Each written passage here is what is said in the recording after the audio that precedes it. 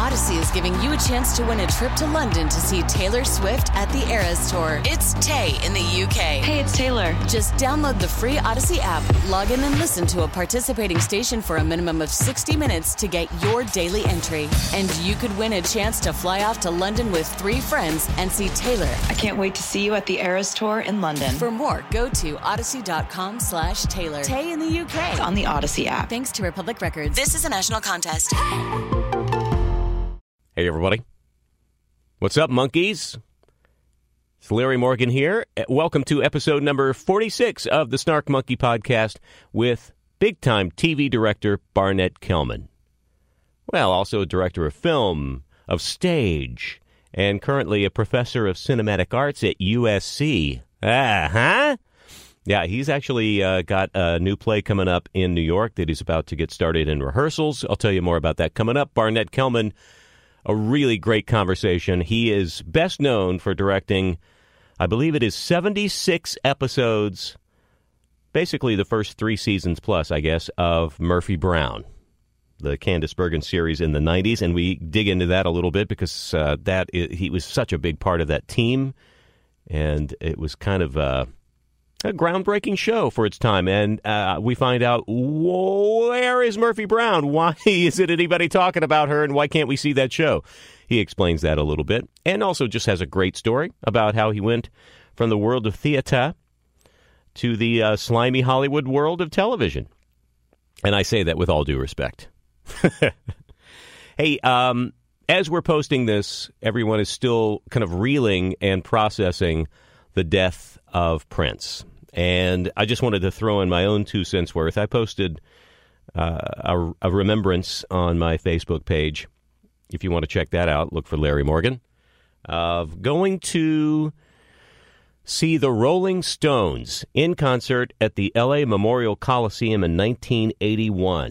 It was the Tattoo You tour. I was in college at USC, so I was right there around the corner, just a couple of blocks away. In fact, myself and a bunch of friends, Pete Siegel, Don Feldman, Pete Jones, a bunch of us, racing through classes to get over to the venue to get there early enough. When you were young and you actually wanted to see every single act and get a good spot on the field, down on the ground, and plan on staying there all day long on your feet, watching great music. The Rolling Stones, as their opening acts, brought the Jay Giles Band, George Thorogood, and this young upstart funkified guitar player and singer known as Prince. Now, I was aware of Prince. Most people were aware of Prince because he had already had a pretty big hit, #1 song, I Want to Be Your Lover, in 1979. But he hadn't really been heard much since then, even though he had released, I guess, 2 albums since then, or another album since then. And in hindsight, I don't know, maybe the Stones, my memory says that the Stones handpicked Prince to open the show because they just were so impressed with, his musicianship and his take on things and his artistic vision and his showmanship. And it makes sense because Mick and Keith and the boys were those kind of people. They were always their own version of kind of musical renegades and probably saw a lot of appeal in what Prince's music was. And maybe they just didn't realize for that crowd of 100,000 people, and that's not an exaggeration, crowded into the L.A. Memorial Coliseum that day.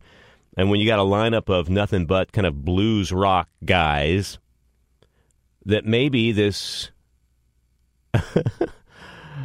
somewhat unusual artist wouldn't be the greatest fit. And opening acts have a tough time anyway, just getting people to pay attention. But this place was packed. So Prince comes out. And the L.A. Times reported on this, and you can find it online, and they say it was a bikini with a trench coat over it, and maybe that's true. I know he was dressed very oddly. It was a pretty warm day in October for him to be wearing any kind of long coat.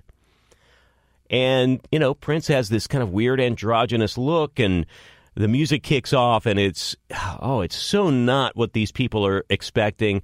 And he's playing a lot of music nobody's heard before because the album, I guess, which is controversy at the time, hadn't really kind of kicked in. Nobody had really heard this. He only got through 5 songs. I mean, maybe you don't, for this crowd, go right to the song Jack You Off as your third tune. So by the time stuff starts getting thrown at him, and there are literally boos overshadowing the applause and shouts, he was getting miffed, and he didn't stay around very long. Maybe he was only supposed to play 5 songs, but he was obviously not having fun. Now, I was there with, like I said, my buddies, and I was standing, for the most part, next to my roommate, Pete Jones, and we looked at each other, probably right after Jack You Off, to be honestly, and we're like, well, that was actually really good. I mean, we were enjoying the groove of it. It had a great sound. There was something, and I'm not saying we were this kind of eclectic, music-loving duo here. There were a lot of people in the crowd who liked, but there were more people being vocal about, get off the stage, you weirdo, essentially. Pete and I were into it. So, yeah, that was rough, and that was a rather notorious set. It has kind of gone down in music legend because, obviously, that was 81. 3 years later, he was maybe arguably the biggest artist on the planet, he and maybe Michael Jackson. And by the time the Purple Rain album came out, well, please.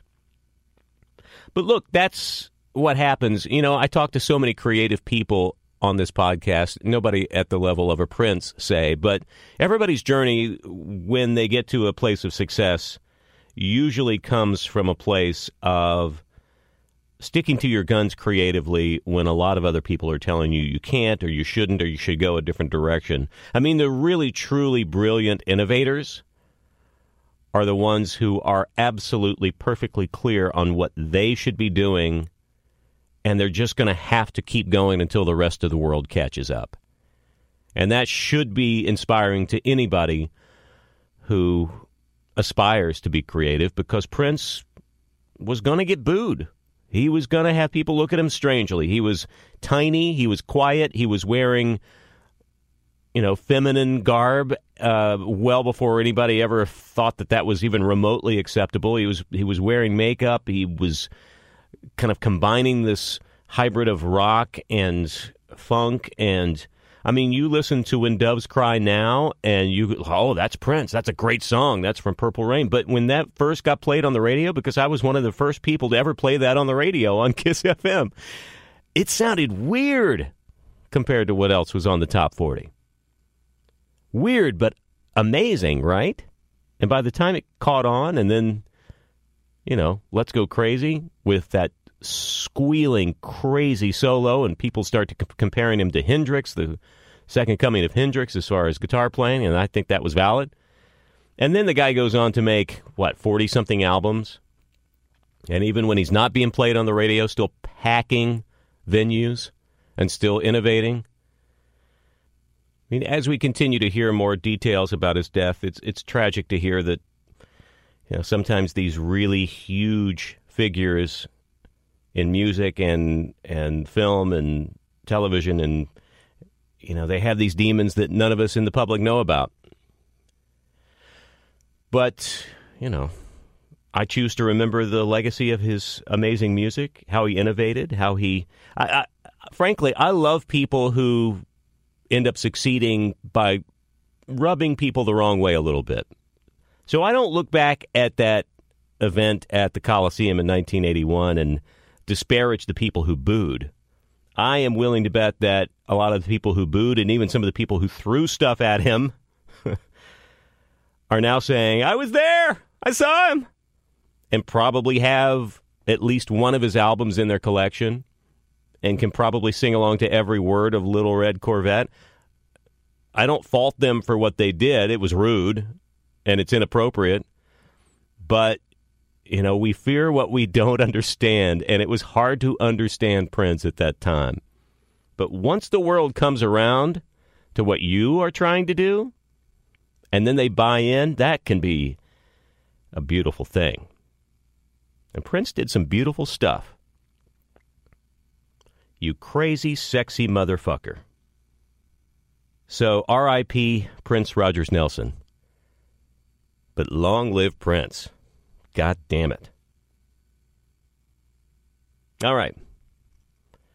So let's take a screeching left turn now And thanks for indulging me in that. And let's talk to another incredibly creative type, somebody who had a fantastic career and is continuing to create, and also passing along his knowledge to people.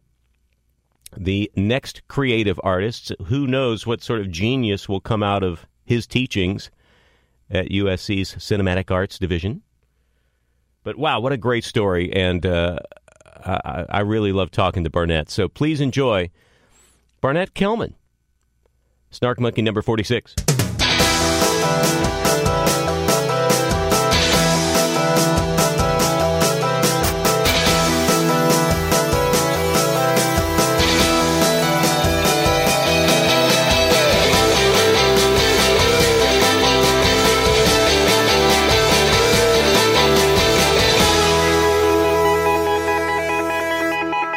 You're a New York guy. We were just talking about how you have assimilated to the Los Angeles climate and culture with wearing a sweater on a 71-degree day. That's right.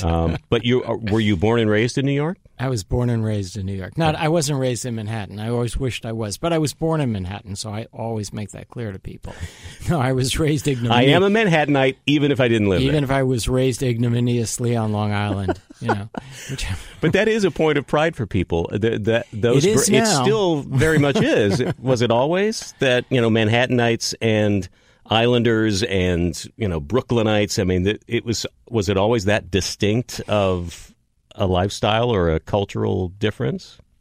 It's impossible to explain. I grew up in a matchbox-size house in a tract development, one of the first ones on Long Island, and my relatives called it the country. It's impossible to explain that. I grew up 17 miles from Times Square, and yet people viewed it as a gigantic trek into the wilderness to get there. It was a big deal. We had a patch of lawn.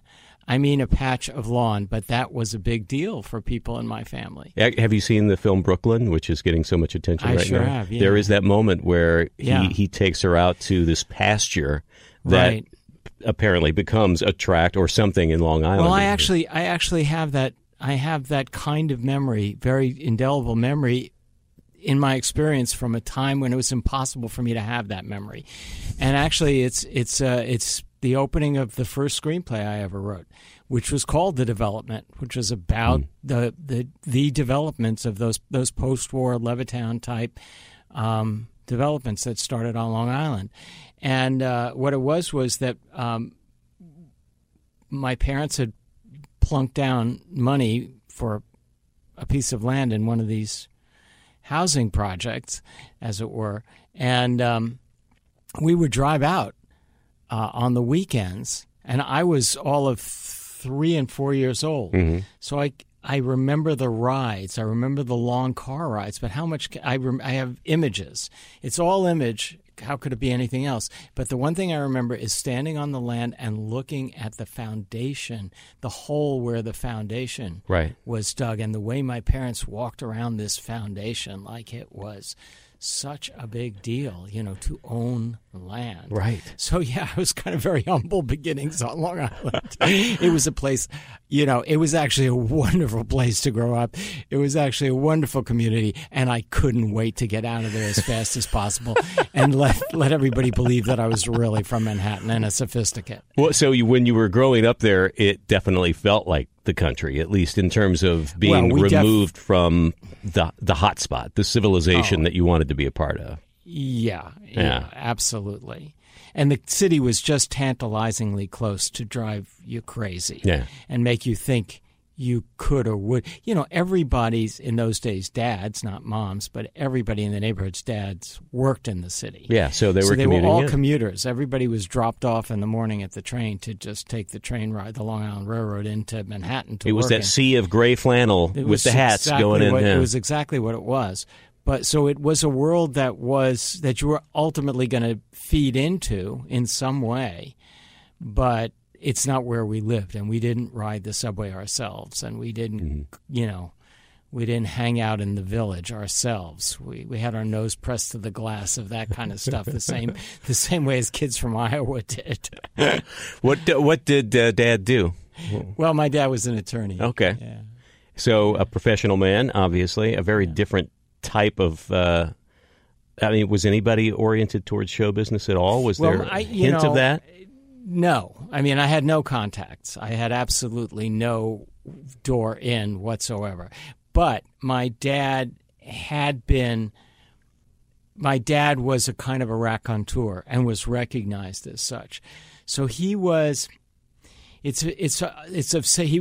was of a different generation. He was quite a bit older. He was 40 when I was born, which in those days made him an old dad. I mean, he went into World War II when he was in his 30s. So all the guys in his platoon were 18. He was the old uncle in the situation.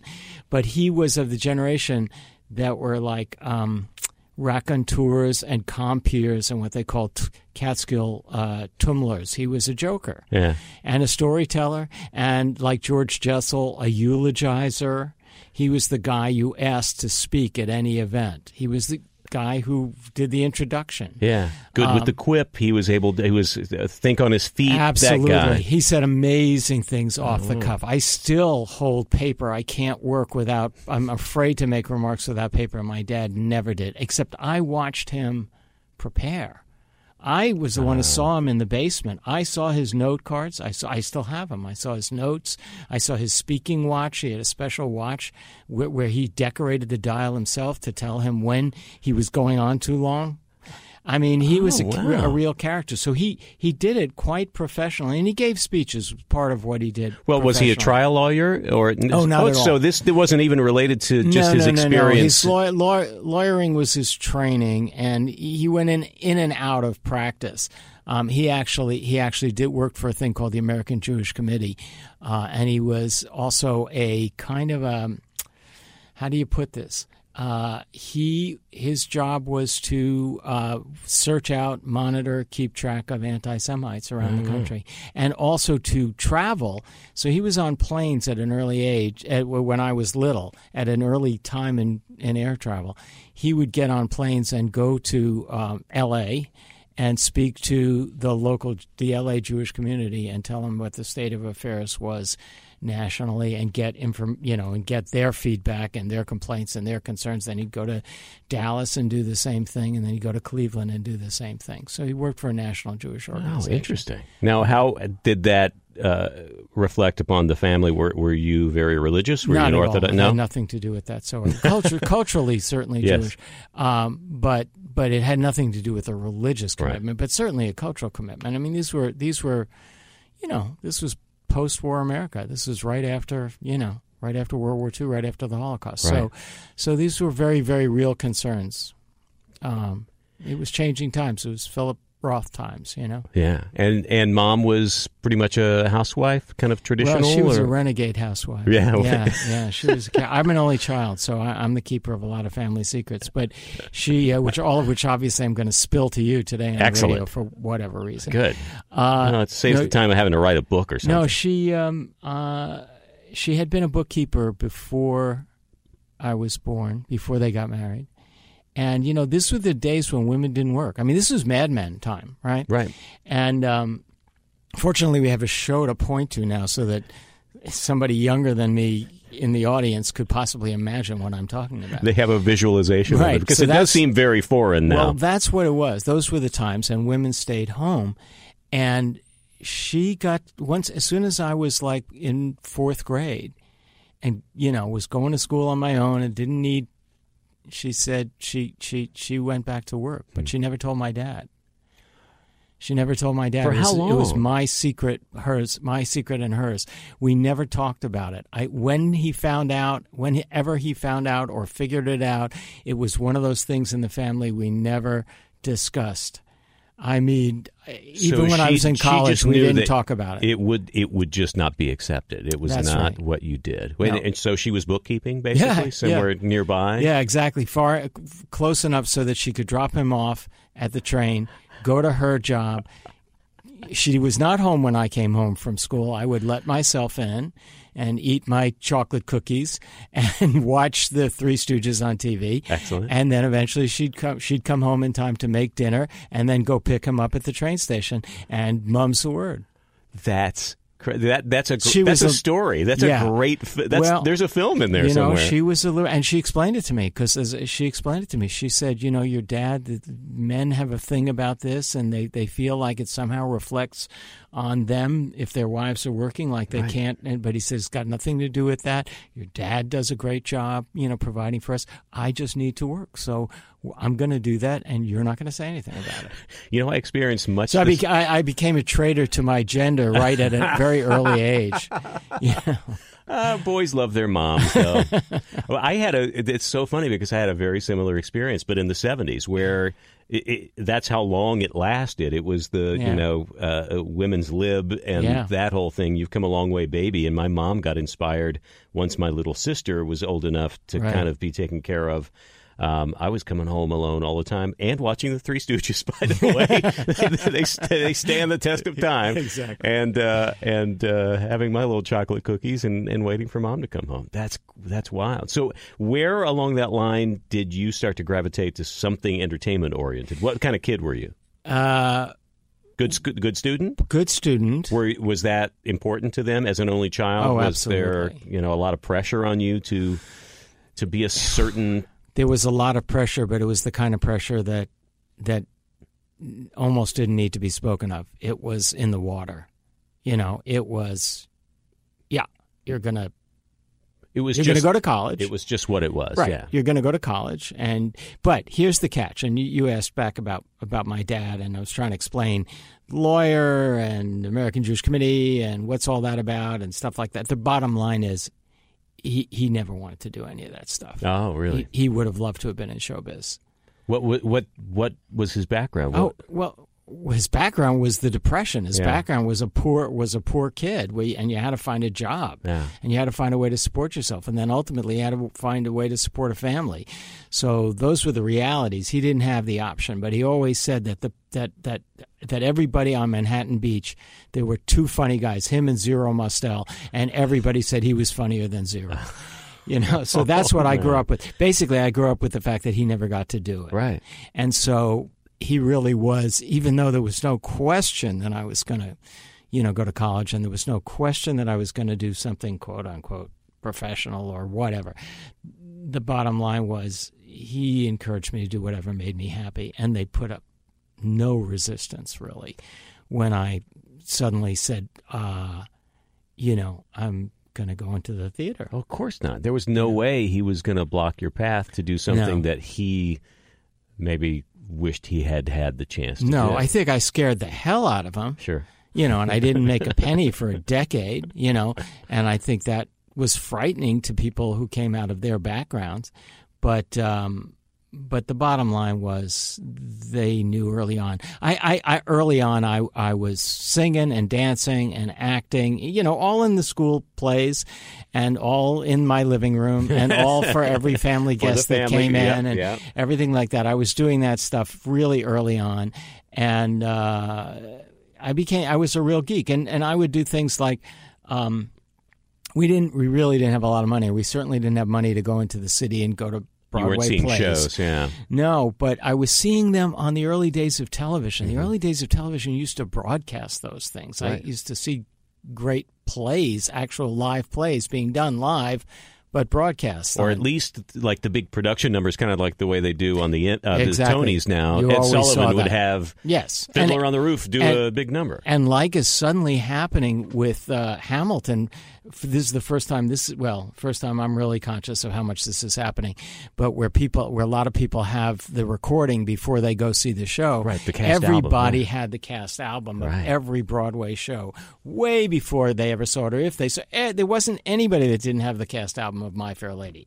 There wasn't anybody that didn't have the cast album of West Side Story. There wasn't anybody that didn't have the cast album of Fiddler on the Roof. Certainly not that I knew. Yeah. I grew up with my grandparents playing The Music Man over and over and over again, and I didn't realize until later that it was even a play. Exactly. It was just music they loved. Well, I was all too aware of the fact that they were plays and that they were only 17 miles away, but I couldn't quite get there.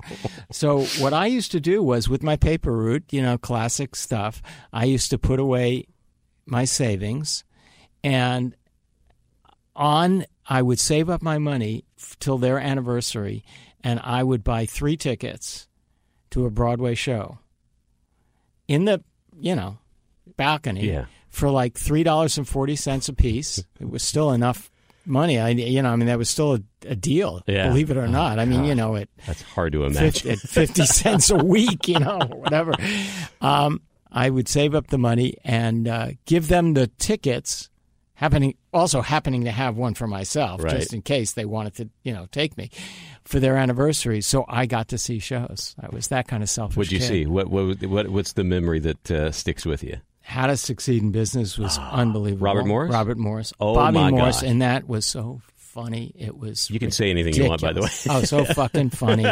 I'll never forget his performance. Not from I've read about that play so many times. Oh, my I mean, God. and the movie only hints at it because you can tell that it's so clunky, that the filmed version of that. To have seen that performance live. I saw that live. Wow. One of the ones I saw live was it only lasted like 2 weeks, and I happened to buy into it. It was the right 2 weeks. I saw I Can Get It For You Wholesale, which was Barbra Streisand's debut. Barbra Streisand and Elliot Gould. That's where they met. Right. And it lasted for 2 weeks. Yes. On A Broadway. legendary bomb. It wasn't a great show. No. Yeah, no. It wasn't a great show, but I saw it. Yeah. Oh, wow. So you were aspiring to that. I mean, you were aspiring to the stage. That was where you were headed. That was absolutely. So where did you end up going for school? Well, where did I end up going? That was an interesting. I took an interesting turn on there, and you're absolutely. We were talking before about these surprise turns, and you don't know. I actually I had decided I wanted to go to Dartmouth. Let's hasten to say I did not get accepted. Okay. And besides the fact that it was a prestigious Ivy League school that had this incredible reputation for people getting drunk and having fun, and besides that, they had the Hopkins Center, which was a relatively new theater, and it was a big deal, and it was something that they advertised. As a matter of fact, I was more aware of the Hopkins Center there than I saw more mention of that in their literature than I did of any sort of other kind of Ivy League school. So I wanted to go to Dartmouth and get to work on on that stage. Yeah. And I visited, and I was enamored. And to hedge my bet, I applied to Colgate, which is a wonderful school upstate New York, which turns out to have a student body made up largely of people that didn't get into Dartmouth. And Colgate was in the process of building a new art center. The theater was a tiny little, room in the basement of the English building, but they were building a new art center. And I don't know how I did this. I really don't know how or why I did this, and especially now, being a teacher at USC, it seems even more strange to me. But when I went up to visit the school, I asked to meet the head of the theater, and I said, if I come here, I want to come here and do theater. There was no theater program. Oh, they didn't even have a formal program. There's no such thing. In those days, nobody in the Ivy League did. I mean, all theater was in the English department. There were some big schools like Carnegie and stuff like that that really had theater programs.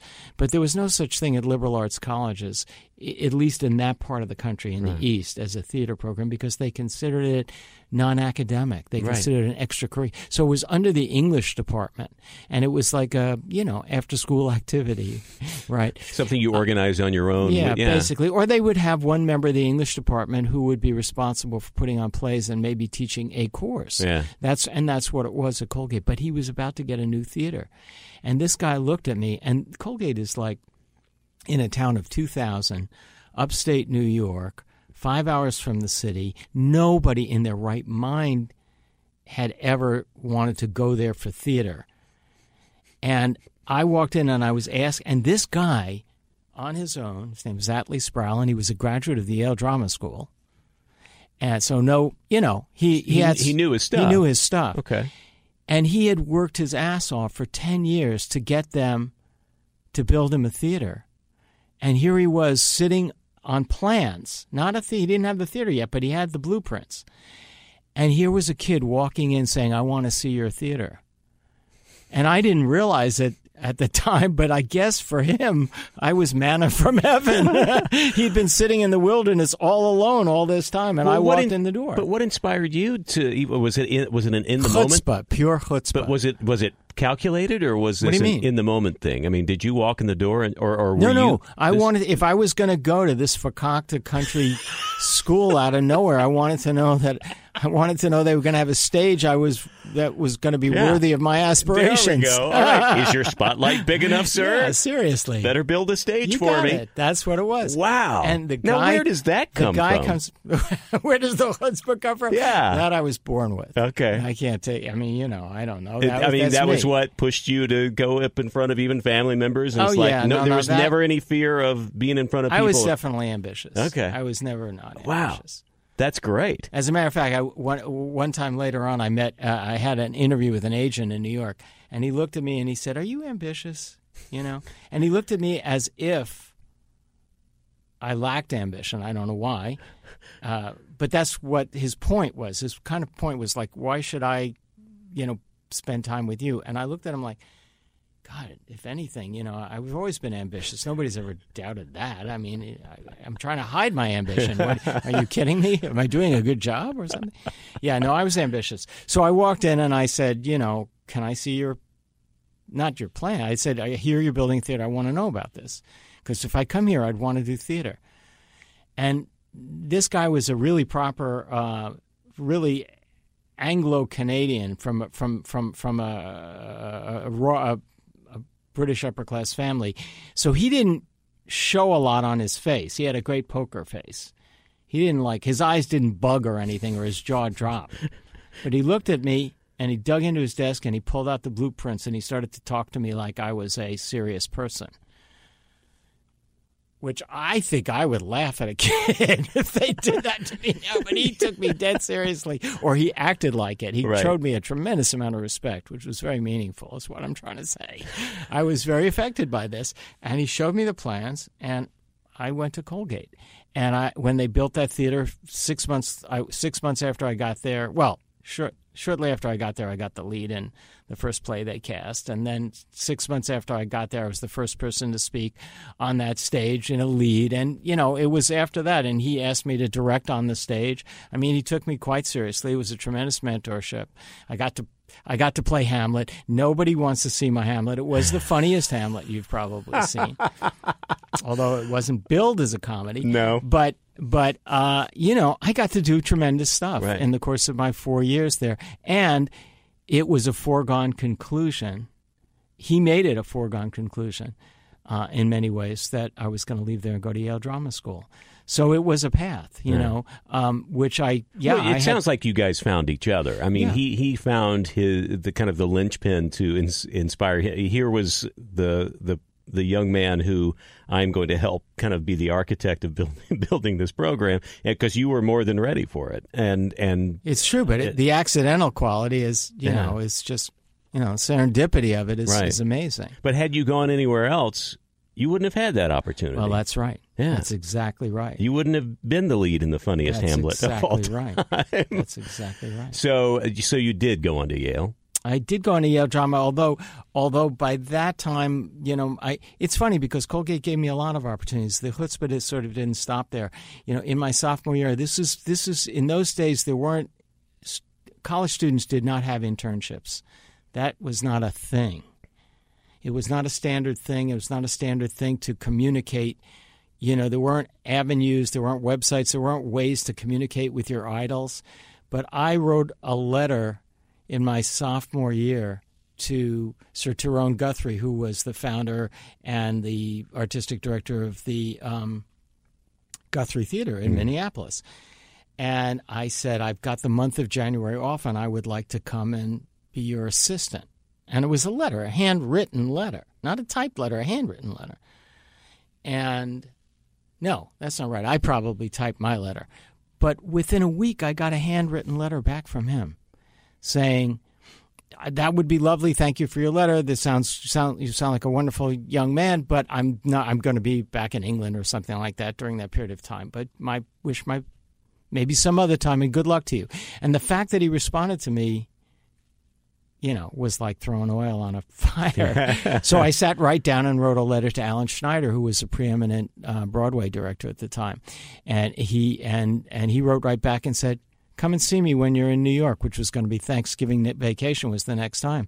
So I went down to see him when I was in New York, and he took me on, and I was assistant on Edward Albee's A Delicate Balance and Robert Anderson's I Can't Hear You When the Water's Running on Broadway. And, it gave me a lot of confidence. Let me put it that way. It was very validating. Are you still thinking performance at this point? No, or are you transitioning to directing. Yeah. No, I joined Actors Equity when I was 19, and I loved acting. I absolutely loved acting, but I did have it in my head. I had this notion. I used to advise people this. I've completely revamped it. I was completely wrong. I was probably right for me, but I was completely wrong as a general principle. I had this notion that if I wanted to direct, I had to stop acting, that people would not take me seriously as a director if I did anything else. I also had this notion at the time, which I don't teach this, by the way, but at the time, that I wouldn't take a job as a stage manager. I wouldn't do anything else except for direct. Yeah, and I wanted to make my money or whatever it was outside of the thing that I was saying I wanted to do. Right. So when I came to New York, I was like a motorcycle messenger. And then I wrote the captions for a 75-volume gardening encyclopedia and things like that. Now, so you didn't want to just muddy the waters in a way? You felt like if I get caught up in that aspect of the craft, then I won't be focused on the thing that I want to do. Well, I thought that people, I thought with some justification that there's a tendency to pigeonhole people. Right. And also a tendency to, if you do something well, people don't really have an interest in letting you out of that box. Right. And so, for example, I within a few years, I wound up with my first directing my first gig for Joe Papp at the Public Theater, which was quite a big break. Yeah. It didn't come right away by any means. It was circuitous, as all these things are.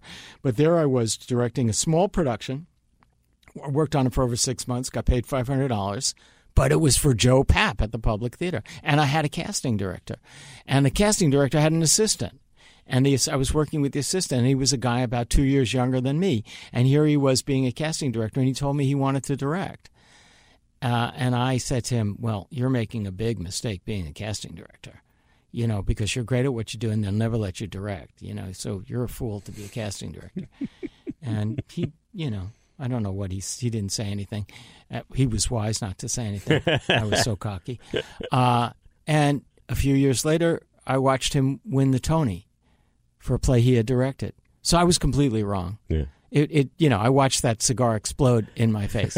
I mean, he's a friend. He's been a lifelong friend, and everything he got, he certainly deserved. So my idea wasn't right for everybody. It wasn't right for him, but it was an important one to me.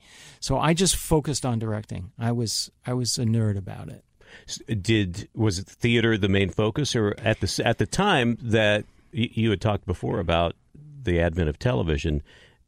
Theater and Broadway is feeding TV. TV is largely based in New York in those early days, and they're drawing so many of those that talent and those actors and those directors from there. So by the time I came up, there was no theater. There was no television in New York. They'd all moved away. It had all moved to the West Coast. So the television that if Playhouse 90 was still going on when I came up, that might very well have been where I ended up.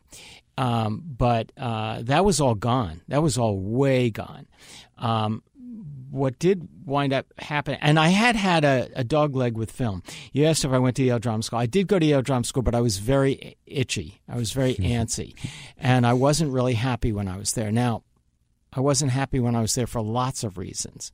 I can't blame it on Yale, and I'm still a fan of Yale Drama School. But I left after a year, and I had a fellowship. I had been awarded from Colgate. They got me a number of 2 national fellowships coming out of Colgate, one of which was to travel. It's called the Watson Fellowship by Thomas J. Watson, who founded IBM, and it was a traveling fellowship. So I had this money burning a hole in my pocket. So once I got clear of the draft, which was another story, which we'll save for another time, because you couldn't. I was one of the first Watson Fellows, and they told us, don't take it until you get your draft status straightened out, because it was the Vietnam War. Right. And if you go out of the country and get called, you're going to be in trouble. Oh, boy. So as soon as I went through the physical and pulled the crazy and got out.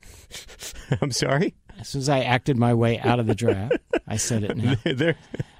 There's that training coming in handy. Came in handy. Yeah. I had this money in my pocket, and I took off to Europe. And basically, I spent a year doing film. I spent a year immersing myself in film, writing a film, going to 2 or 3 films a day, because you could do it in those days in Paris and in London. There were just repertory theaters. Of course, there was no VCRs. There was no DVDs. There were no digital libraries. You had to go to the theater, which would play films from morning to night. And so I gave, and they're bringing back all these classic films too. Everything. This is a time where they're showing virtually anything you would want to see. So I saw all the Antonionis, of course. I saw, I saw all the Fellinis, of course. I saw all the Truffauts. I saw all the European cinema, but I also saw all of John Ford's work there. I saw all of Howard Hawks' work there. Again, Europeans are building these people up, and Americans had kind of moved on from that stuff. So that was my film. Wow. That was my film graduate school, and then I came back to New York and I started directing. I started directing plays, because that's what I knew, and I started directing the original productions of new American plays. That happened. I mean, I just consider myself a director. I had directed classics. I was interested in directing classics, but I also had directed some new plays. And, one thing led to another. I just kept getting more opportunities to direct new plays. There a lot of people in the regional theater. If you had asked me then what do I wanted to do, I would have loved to have become the artistic director of a regional theater. But the funny thing is, I couldn't get arrested out of town.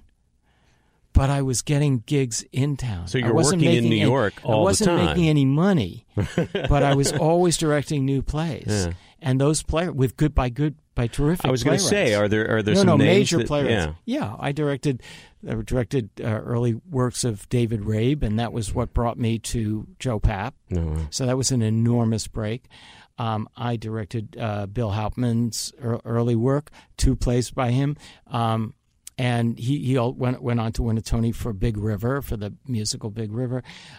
Later on, I directed Israel Horowitz's work. As a matter of fact, I'm going back to New York in May to direct another Israel Horowitz play.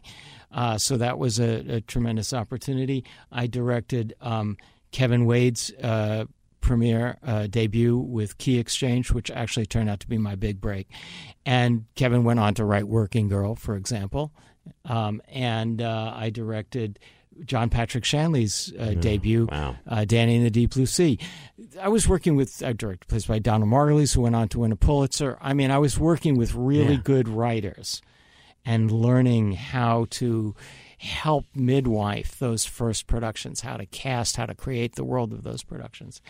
And so I had a gig. And so television and film kind of drifted away. I was never thinking about television, as a matter of fact. I was just never thinking about it. It wasn't even on my radar. Yeah, you haven't mentioned it once in this path. I literally did not own a television.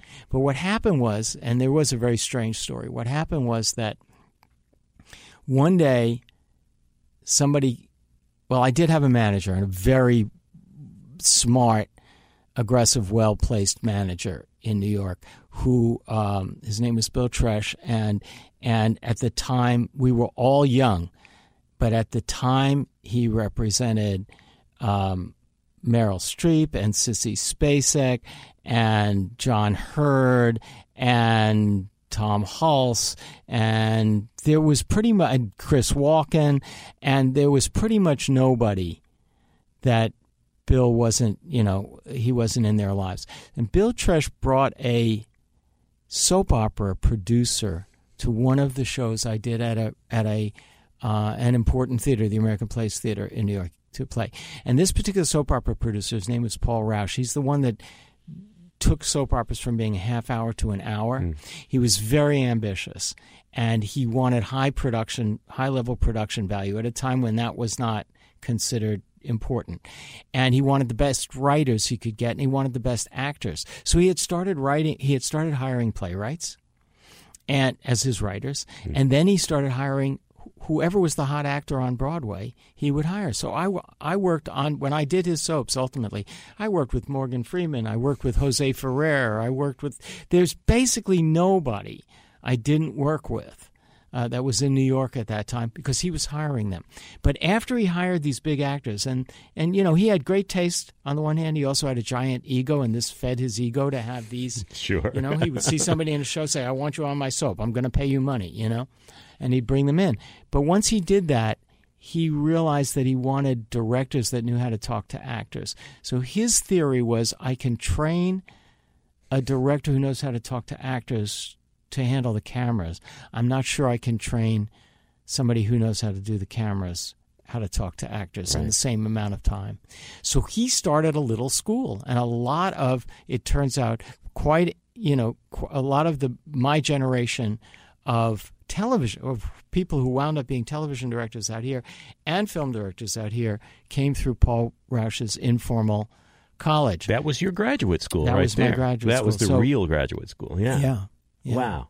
So you were basically, and obviously, and that was my bread job. That was my ultimate bread job. That was paying for all these plays I was doing. I mean, this was not material that you were probably necessarily responding to that much. Absolutely. But it was nuts and bolts of teaching you where cameras went, how that movement happened. Everything. And also it was making the best out of of whatever you had. Yeah. In other words, it was true professionalism, because you had really good people there, and everybody's trying to do the best job they can, even though it may not be material of their choosing or the best, it's stuff written in 5 minutes and stuff like that.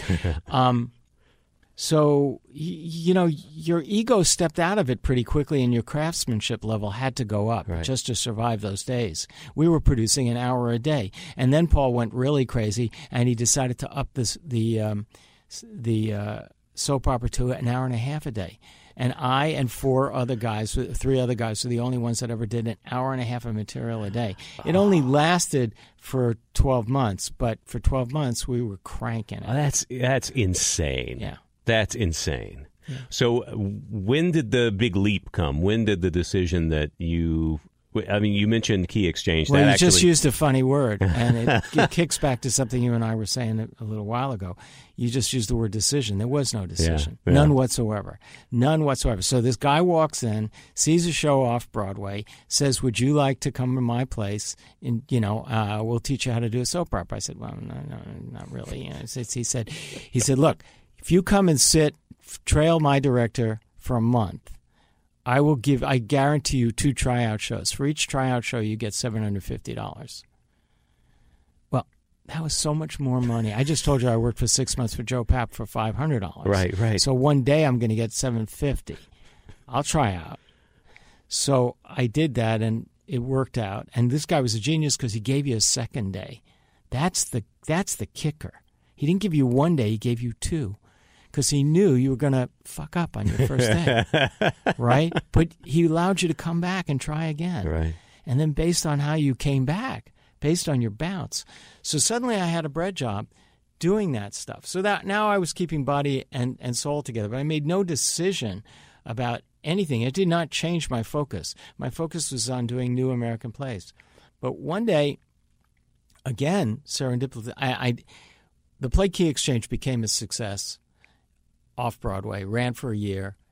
It got sold to the movies. The movies out here, they didn't have any interest in the theater director who directed the play. They were out to everybody out here, and they went through 3 or 4 directors, went into development hell. And then finally, one day, one of the guys who was on the producer team turned around and said, why don't we pull this back and do this as an independent and talk to the guy who directed the play that made us want to do it. Mm-hmm. So I directed a small feature in New York as my first feature. So now I had this multi-camera background from the soap operas. I had directed a feature on the streets of New York based on an off-Broadway hit that I had directed. And a brand new head of comedy at CBS, Greg Mayday, to whom I'll forever be grateful, was new at the job, and he said, something? When you're directing the pilot of a half-hour comedy, it's like a play. And Greg had a theater background. And he said, it's like a play, and you're creating the world, and you're casting the characters for the first time. And maybe I should go look at the guys who can do that to direct pilots. Now, generally speaking out here, to get to do a pilot was a long, long road. You had to slog your way through years and years of episodic and convince somebody that you could make that leap into doing the first show. Yeah, it's a specialty. I mean, it's specialty because it has to be. You has to introduce characters, set the template. Tone. Yes, I mean the look and the life of the show for the future. So, and it's a big plum. It's truly a big plum to be able to do that. This guy came to New York, met me, and immediately hired me to do 2 pilots for CBS. So, based on his ambition, his crazy notion, I got introduced. There were a couple of steps in between. I skipped a couple of minor credentialing episodes along the way. But basically, there was a huge leap there. That's a pretty remarkable jump. I jumped right into the pilot director's seat. I had a couple of shows on the air right out of the gate. They didn't last, but my second pilot season, and I'm still living in New York, and I haven't moved, and I have not decided to become a television director. Right. I'm a theater director who's coming out with jobs, only coming out when they hire me, and staying in, the Magic Hotel and things like that. And but then I did the pilot of Murphy Brown, and that was really that was the first time that you realized you were going to be immersed in this, probably for some time, or did it just keep going? Because I want to talk about Murphy Brown, obviously, because that's a major milestone in your career, but it's also kind of a remarkable show and how it impacted pop culture and so many things around it. But even at that point, I mean, where along the process of Murphy Brown starting to take off that you realize, this is going to take over my life. Right. Because you are credited for, and I believe even then, this is early 90s, late 80s, early 90s, correct? Exactly.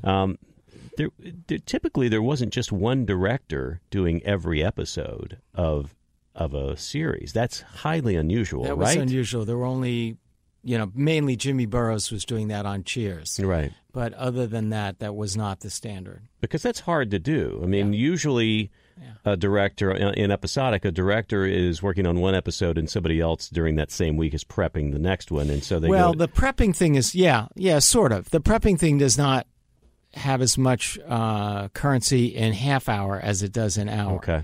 But yes, generally speaking, they're splitting up the load of episodes among a group of people for a number of reasons, some of which I agree with, some of which I don't agree with.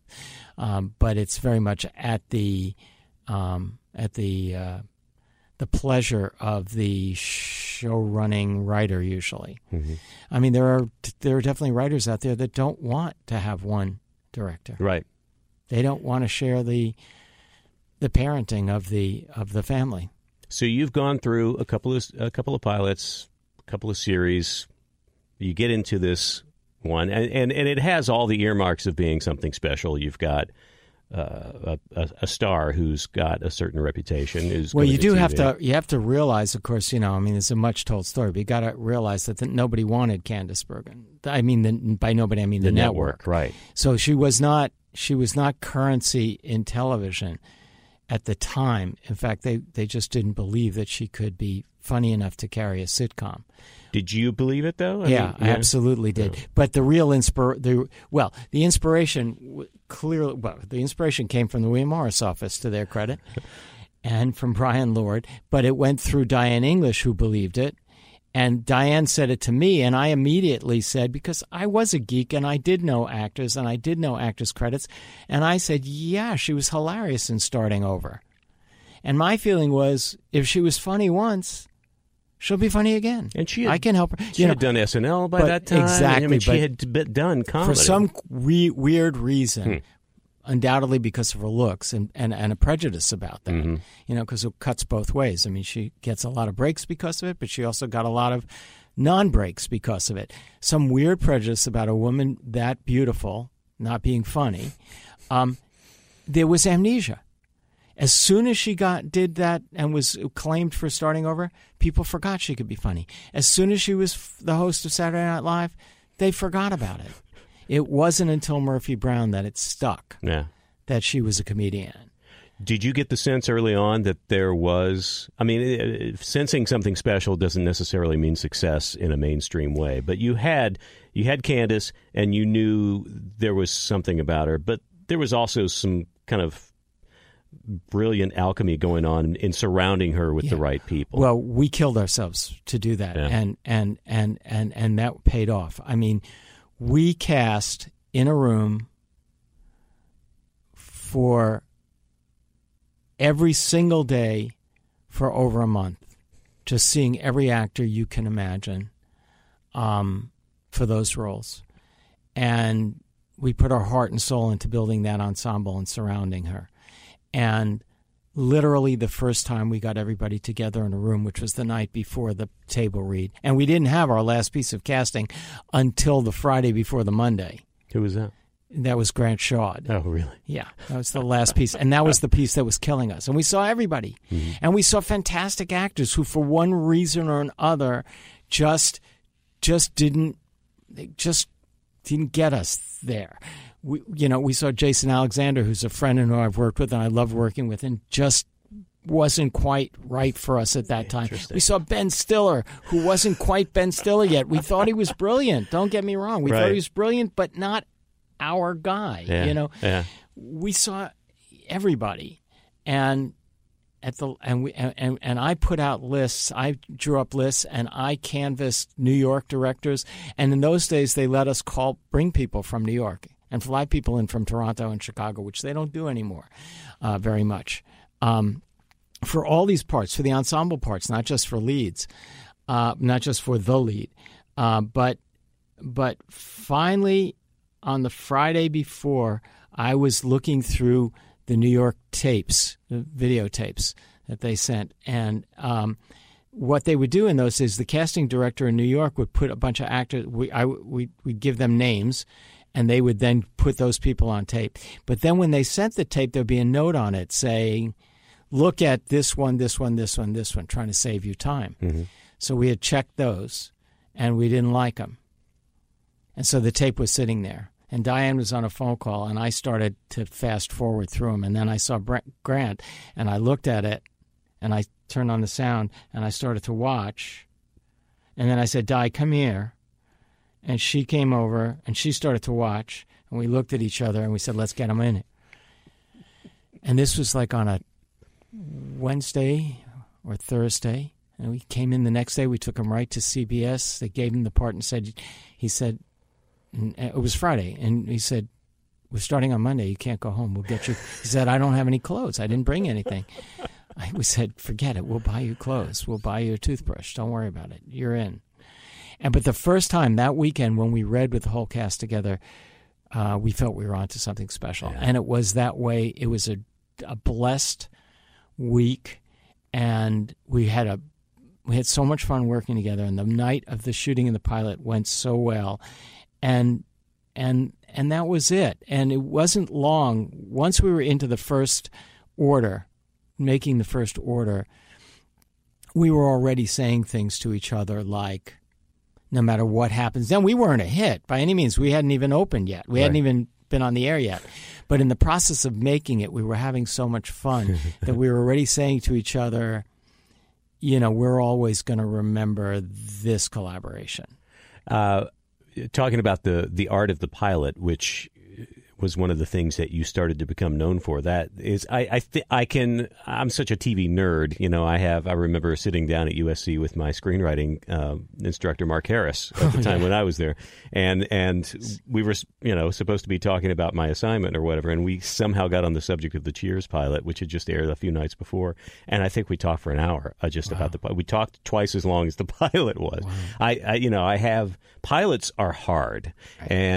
And when they're good, they are very memorable. And I still have a very indelible memory of Eldon's first entrance as Candace is singing, as Murphy is singing Natural Woman, Aretha. Exactly. She's big into soul. It was just part of her character. It's a great element of just immediately knowing kind of who this woman was. And when he comes around the corner and he scares the living shit out of her, and it is a laugh-out-loud moment, and that audience laughter seems incredibly genuine and amazing and overwhelming. And that I remember that feeling, and I remember that moment going, personally, I'm in. I want to see these people. That's great. That's awesome. That's something about. I developed not developed, but I had a theory after that, and I would use it. I would take it to every pilot I did, which is that there's a moment on every show. That's exactly what I was going to ask you. It doesn't have to be. The pilot's never going to be perfect. The pilot's never going to be the best episode of a show. It shouldn't be. It's just getting started. A show that's got any kind of legs is going to grow. But there's a moment that's got to happen. It does or it doesn't happen in the pilot that sells it. There's a moment that people buy in. There's a moment, or it doesn't, And you're absolutely right about that moment. And if you think about it, there's tremendous amount of wonderful and interesting offbeat stuff going on in television now. There's a lot of individual voices going on in television now. But the world that Murphy joined in, and there were certainly great shows like Cheers on and stuff. But, that scene that you're describing didn't have a bunch of lines and a bunch of jokes. And it took a long time to play out. I mean, we had the time and space. That was a pure theater moment. Right. That wasn't a... Yeah, you're well into the song. That wasn't walk in and stand in front of the sofa and tell jokes to each other kind of thing. That was a pure character moment. And it took a lot of both courage and individual vision on Diane English's part, to have created that. And then it gave us the opportunity to realize that on stage. And the fact that came across both to the audience and came across on camera, was a very special thing. And at that moment, you're just like you, at that moment, I began to feel proud about the possibility of what I could do on television. I mean, because the truth of the matter is, I was a theater baby, and I was really looking at that time for television as a bread job. And with Murphy Brown, I started to think of it as much greater opportunity. Because you got to be in a situation that satisfied all those things you were talking about. I mean, obviously, it's a comedy, and you're going to be dealing with the same characters over and over again, but you must have recognized that this is a situation that if I can make this, or try and make this happen every episode, if I can get this feeling, it can be very satisfying. Yeah, I quickly realized, remember I said before that I really wanted to, my original aspiration was to be the artistic director of a regional theater, which was a repertory company. That was my idea. And I suddenly realized, as we were doing that first order of Murphy Brown, that I had a repertory company right here. Mm-hmm. We were getting better and better every week. We were an ensemble. We were learning how to play. I was basically getting to be the conductor of a tremendous jamming group of musicians. And I didn't want anything else in life, really, at that point. Mm-hmm. And the great thing about it was, the surprise quality of it, it was not what my ambitions were. At that point, besides the theater, I had done my first feature. I was looking for my second feature. And they asked me to do all the episodes of Murphy Brown based on the pilot. And I said, I can't do that. I can't do that. I plan to direct films. And amazingly, they said, well, we really want you to. And I said, well, and finally, I or my agent, somebody came up with the idea of I have to have an out. And so we made a remarkable deal where they offered me all of the episodes, so I could do all the episodes if I wanted to, but I had a 3-week out. At any time I could leave. And that was, films take a long time, so 3 weeks, that's easy. Yeah. No problem. So I was holding all the cards.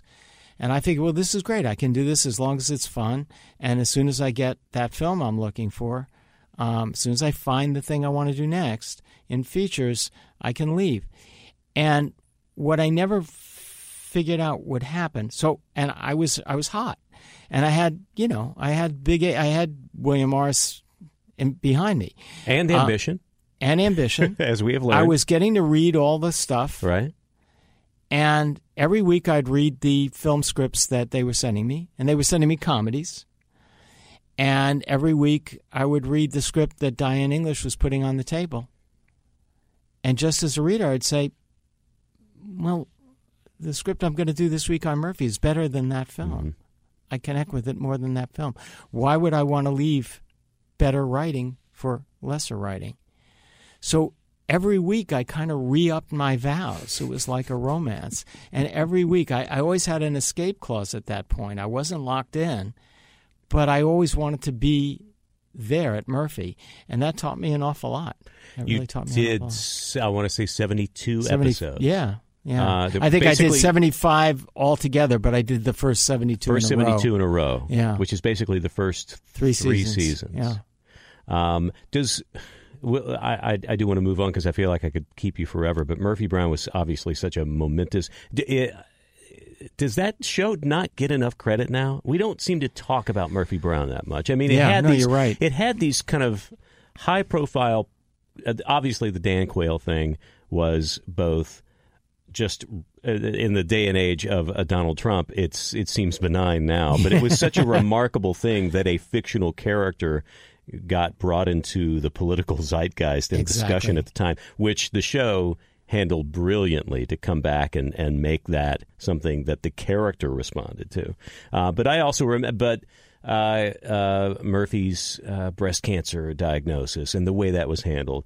I am still angry to this day that a TV show episode that featured Barry Manilow singing made me cry and completely destroyed any element of what I thought was my own masculinity watching that. Maybe it was because I had a relatively new son in my life, and that's an episode that, if anybody knows what I'm talking about, where Murphy hates Barry Manilow, basically, thinks it's the wimpiest music ever, and they meet, and he sings a song about basically a child growing up, and she has these visions of her son in phases over time. I'm getting chills just talking about it. That's great. I mean, the show did some pretty remarkable stuff, and some moving stuff, and some important stuff for women. I mean, not since... Mary Tyler Moore and Rhoda and those kind of 70s liberated characters. Well, for women of a certain generation... it was the show. I mean, I still get that. Unfortunately, for better or for worse, women used to come up to me and say, "Oh my God, it's my favorite show." And then later on, they come up to me and say, "Oh my God, that was my mother's favorite show." And now some of my students come up to me and say, "That was my grandmother's favorite show." Such is life, But we don't talk about Murphy Brown that much. Well, I think it was around for a long time, and it did some important things. 10 years. I think that there's clearly two big screaming factors to that. Because certainly we got tremendous amount of credit when we were on. At the time. But for one thing, the show, when shows then later on went on to DVD, we didn't. Murphy Brown did not. Because Diane had this wonderful but crazy idea because that Murphy was a Motown fan, so every episode would start with a Motown song. Music rights. And every episode, instead of having those old-fashioned titles that were the same every week, we would do a little story. We would do a little music video that was part of the story, or a little vignette to a Motown song. Mm-hmm. So we created one of those for every episode. The only problem is we did not own the rights in perpetuity for that music. Oh. So that has tied it up. So it's very difficult for people to see them anymore. Right. So they can't revisit and rediscover them. That's a big problem. The other thing was that Murphy was always cutting edge topical. Mm-hmm. Yeah. And so, we're making Orrin Hatch jokes.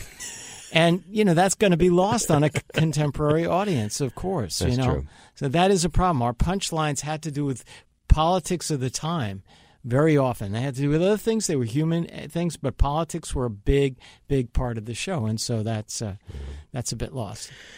Well, anybody who's listening to this and has any inclination to try and go find it, I'm sure they can find episodes. I mean, watch the frickin' pilot. I mean, it's the first season is out on DVD. Great. Awesome. Only the first season. But that basically set your path. I mean, you became a TV guy. You directed so many episodes of so many different things and really good quality shows. You became a pilot guy.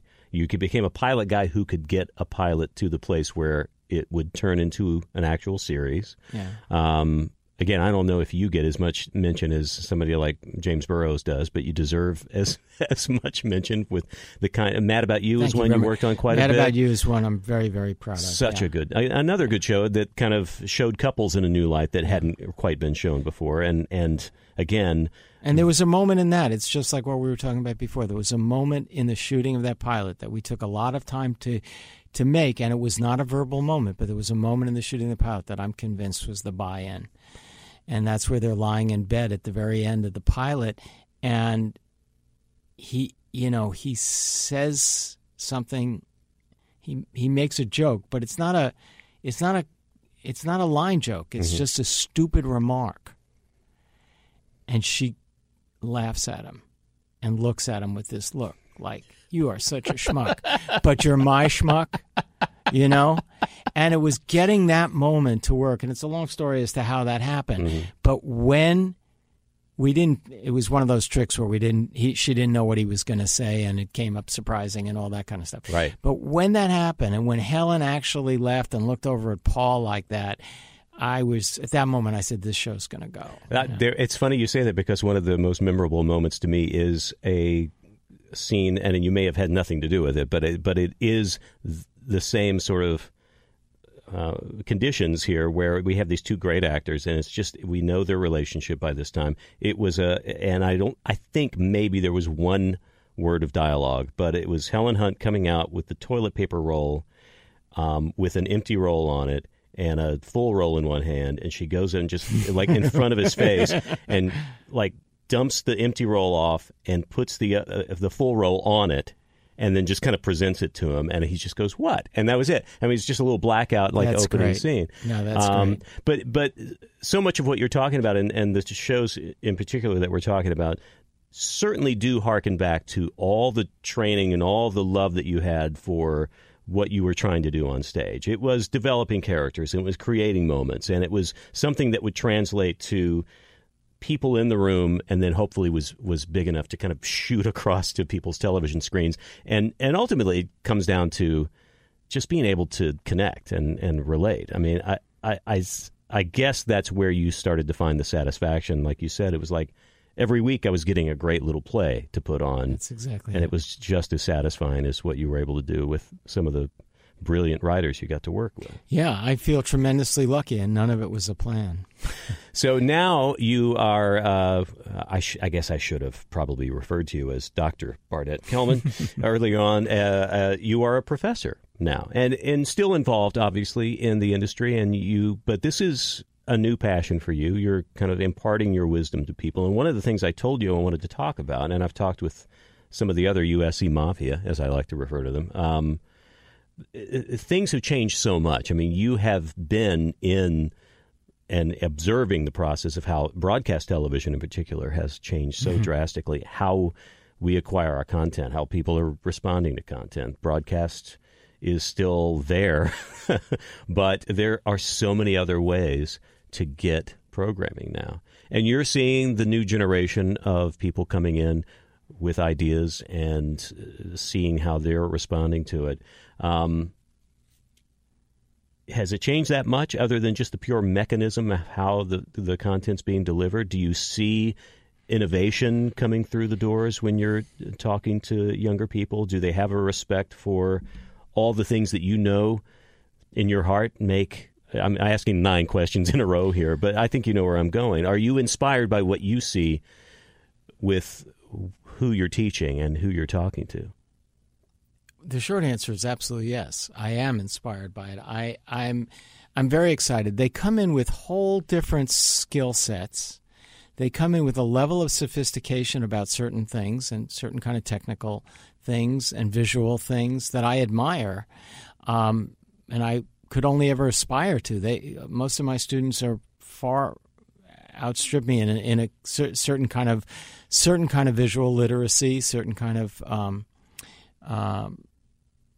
in a very fast-moving world. Mm-hmm. At the same time, when they see the things we were just talking about, when they see it in front of them, when they see a scene enacted, when they see a performance, when they see good writing come to life, they respond, as we all do, like children, as you did to the Barry Manilow mm-hmm. moment. You know, they respond and they look at it like magic. They look at it like, how did that happen? How can I be part of that? So the funny thing is that, you know, people who aspire to do these things do so because they've seen great stuff that has inspired them, but they don't know what it is they're watching until they try it and see how difficult it is to make something not just look like a carbon copy of something else. And then when you actually sit with them and help them make something come alive, they're tremendously excited. To some extent, they feel like, oh, my God, I've got a long road to go. But you know what? As long as if you can make them understand that the process itself, that the journey itself is going to be a joy, and to have some patience with themselves on that journey, they're down to play that. So the same thing that you had to learn through the apprenticeship, basically, of daytime TV, the way to tell a story, is the same thing you're teaching. The technology may have changed, the sophistication in terms of, I mean, I think about it now, too. When I was going to film school and we were making our movies, and it was Super 8 non-sync sound.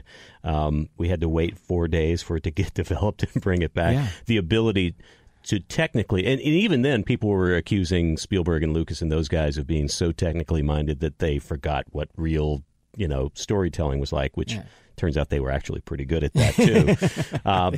But my generation was so focused on the technical that I think the same thing happened. It was like, oh, wait, when do we learn? And part of it is just getting older. You're talking to, I assume, 18, 19, 20, 21-year-olds whose perspective on the world is still forming as well. So the idea of making a real connection and being personal and being real and finding that's a process. And that's what you're teaching. That's what I'm teaching. Yeah. That's all I'm teaching. I leave the other stuff to other people who know it better, right? I mean, what I try to teach is what I think is timeless. What I took from Sid Caesar and Charlie Chaplin and Billy Wilder and, copying those guys and the Honeymooners. I mean, that's what I'm trying to, that's the fire at which I warm my hands and try to kindle a little bit for them. And it's rewarding. And I also try to teach, I try to teach the joy of the process and the joy of the life of doing it. I have a couple of rules. I don't tell war stories. I've been doing this for a long time, and I could easily just tell them about when so-and-so and this time with that.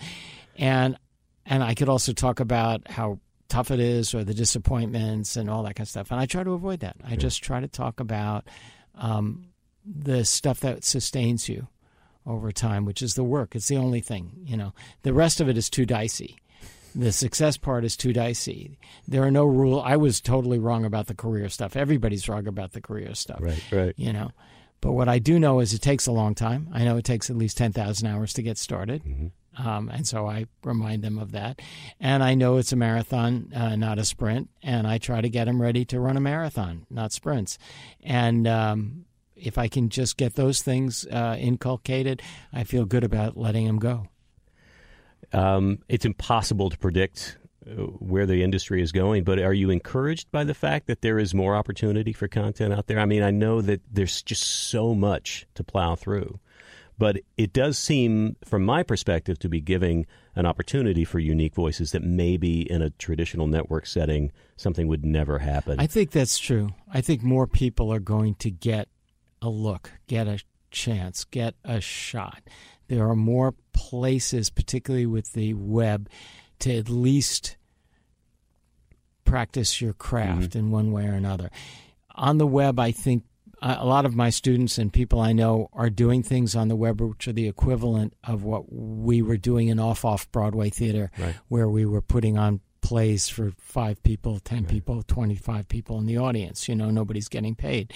And that's where we learned our stuff. Right. And in the broadcast world, when you had to have the whole, you had to have the network behind you before you got to direct day one, that was a pretty daunting first step. So now I think there are going to be more people getting to build their muscles, and presumably more people seeing.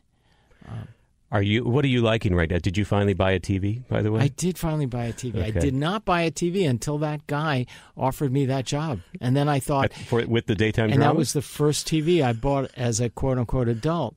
And the first TV that wasn't owned by my parents. That's right. And the other thing that happened to me at that exact moment was what we call, I don't know, what are we calling it? The Museum of Radio and Television now? What do we call it here in town now? The Paley? The Paley Center. So William Paley started what he called at the time the Museum of Broadcasting in New York. And he opened it that same year that I started. And I went and started watching that first stuff on 3/4-inch tape that he had at the museum. And I realized that all of the things that made me think I wanted to go into the theater were things I had seen on television. So I suddenly realized that I had television kind of in the blood. Why did I say that? You asked me a good question. Are you liking what you're seeing now? Is there something that is you're gravitating? What are you loving right now? Stuff is blowing my mind right now. Like what?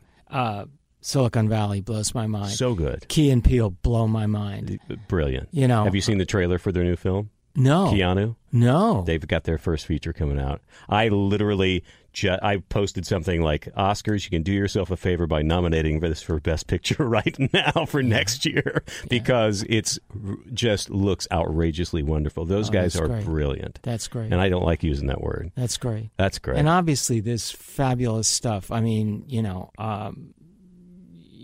Schumer's doing remarkable stuff. Trainwreck was fantastic. So, Apatow.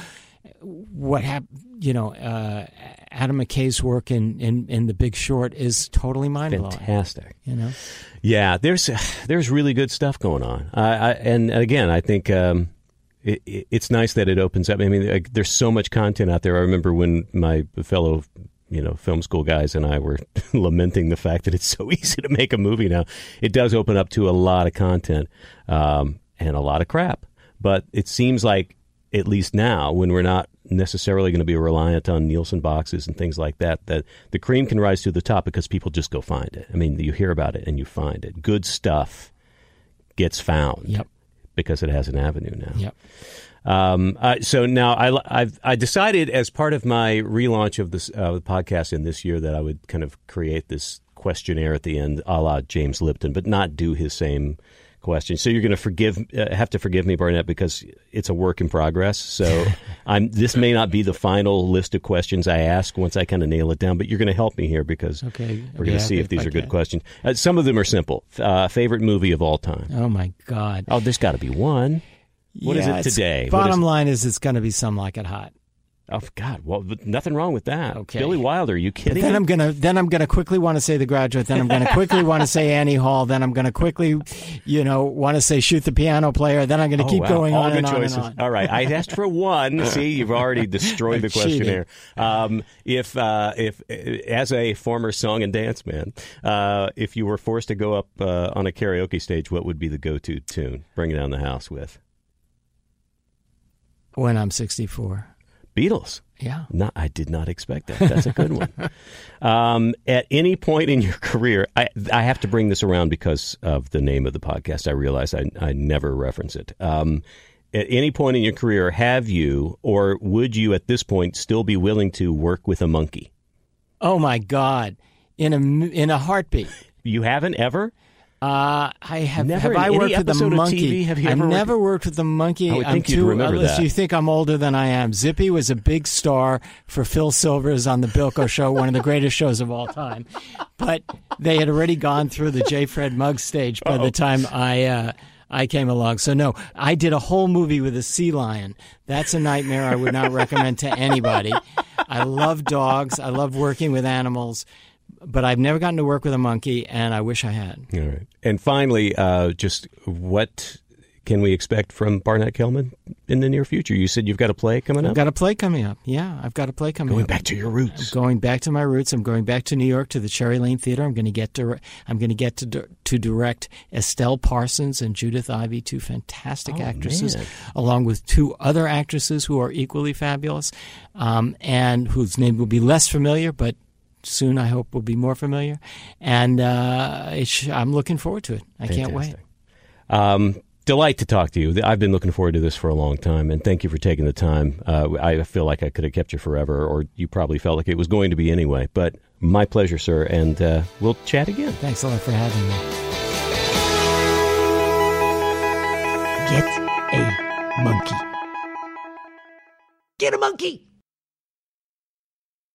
Odyssey is giving you a chance to win a trip to London to see Taylor Swift at the Eras Tour. It's Tay in the UK. Hey, it's Taylor. Just download the free Odyssey app, log in and listen to a participating station for a minimum of 60 minutes to get your daily entry. And you could win a chance to fly off to London with 3 friends and see Taylor. I can't wait to see you at the Eras Tour in London. For more, go to odyssey.com/Taylor. Tay in the UK. It's on the Odyssey app. Thanks to Republic Records. This is a national contest.